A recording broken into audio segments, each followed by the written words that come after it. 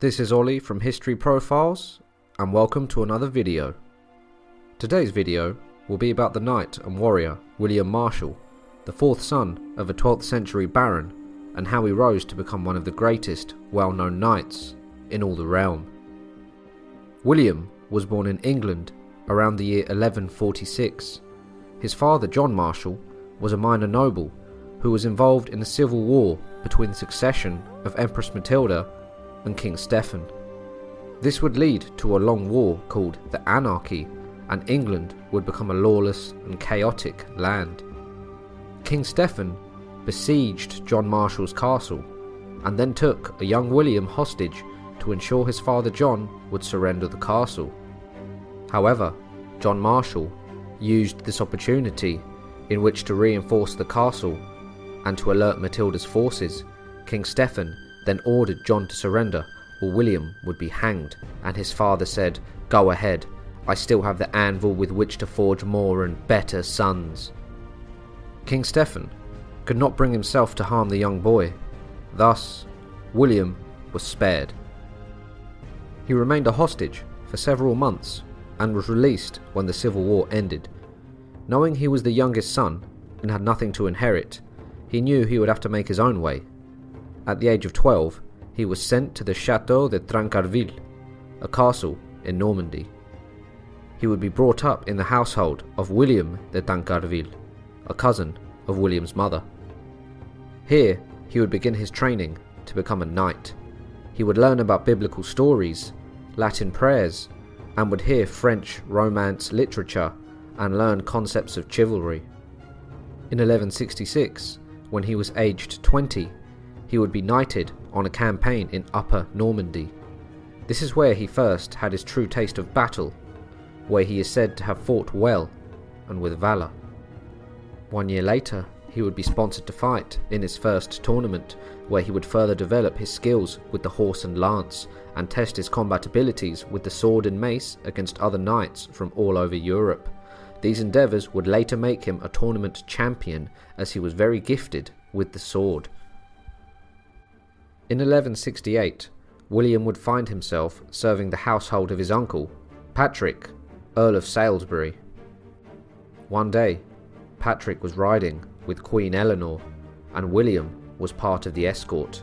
However, they were ambushed by Guy de Louisiane, who was attempting to capture the Queen. In the ambush, William's uncle Patrick was killed, while the Queen managed to escape the danger. William would receive a wound to his thigh and was then taken as hostage. After a time, he was ransomed by the Queen, who was impressed by his bravery. He would then join the Queen's household and remain there for 2 years. William would then become young King Henry's tutor in arms and would travel with the boy around Europe to participate in tournaments. From 1176 to 1182, William and the young Henry would gain reputation and prestige from besting all their opponents and crushing or cleaving their way into victory. These melees could be deadly, as warriors would be in a full suit of armour, thrusting and slashing at each other with their weapons until someone fell from the field. William would later become a legend due to his constant victories and would be hailed as the tournament champion many times over. It is said that he bested over 500 knights in his time in single combat and the joust. Both William and the young king became somewhat celebrities due to their skills and martial prowess. William and young King Henry's friendship would come to an end, however, as William was accused of having an affair with the king's wife. By 1183, he was removed from the young king's service, and he was now lost. After a while, William was cleared of all charges against the king, and they had a reconciliation.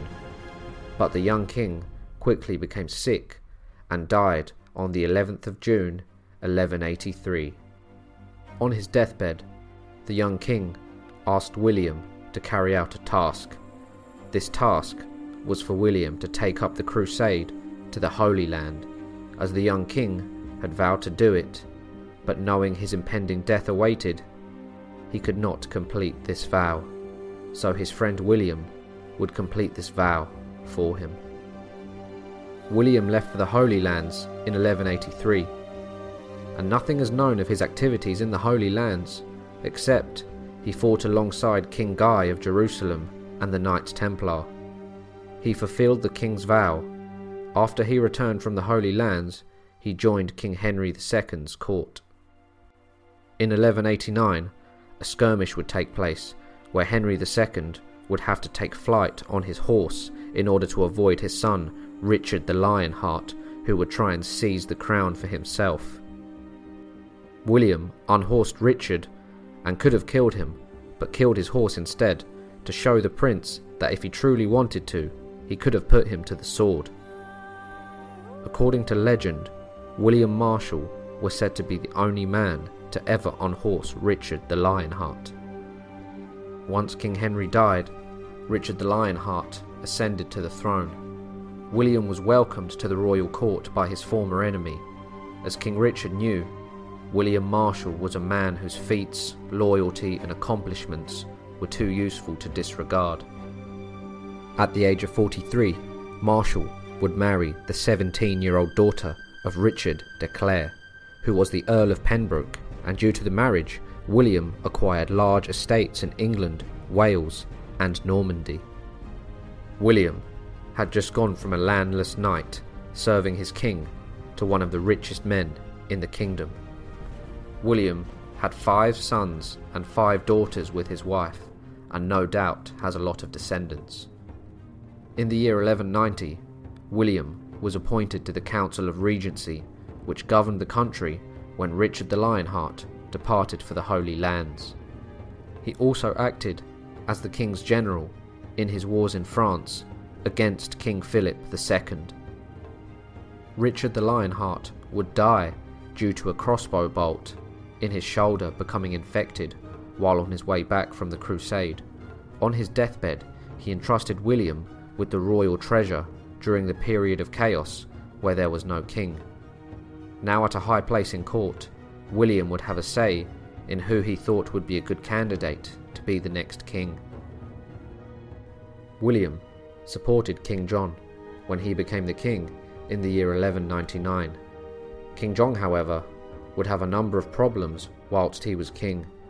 He would go to war against King Philip II of France and would lose a lot of land in Normandy.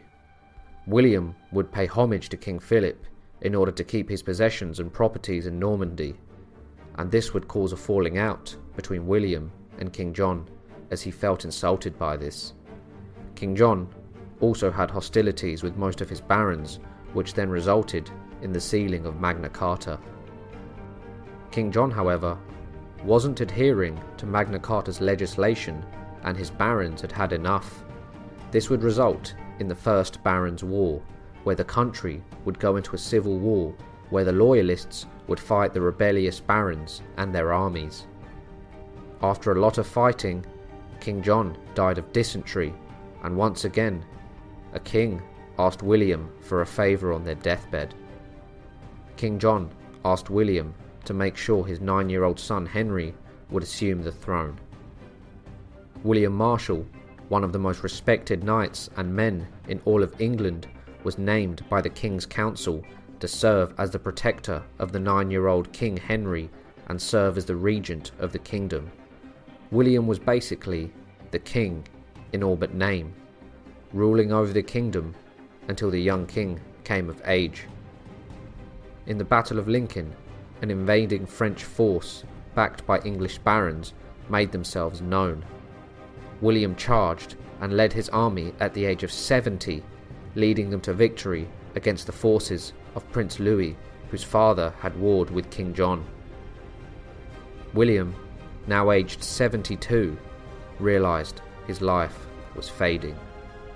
In 1219, he summoned his son, William, and his household knights to his estate in Caversham, where he called a meeting of the barons. He entrusted the regency to the papal legate, not trusting the bishop or any other barons at the meeting to rule the kingdom. He died on the 14th of May, 1219, at Caversham, and was buried in Temple Church in London, where his tomb can still be seen. In his time, William Marshal had seen it all: the battlefield, the glory of the tournaments, the scheming barons in court, and the death of many kings. He was truly an inspiring man, being the fourth son of a minor noble who climbed his way up honourably to rule the Kingdom of England. Thanks for watching the video, guys. If you enjoyed it, make sure to hit that like and subscribe button. Also, share it, and I'll see you next time for another video. Bye.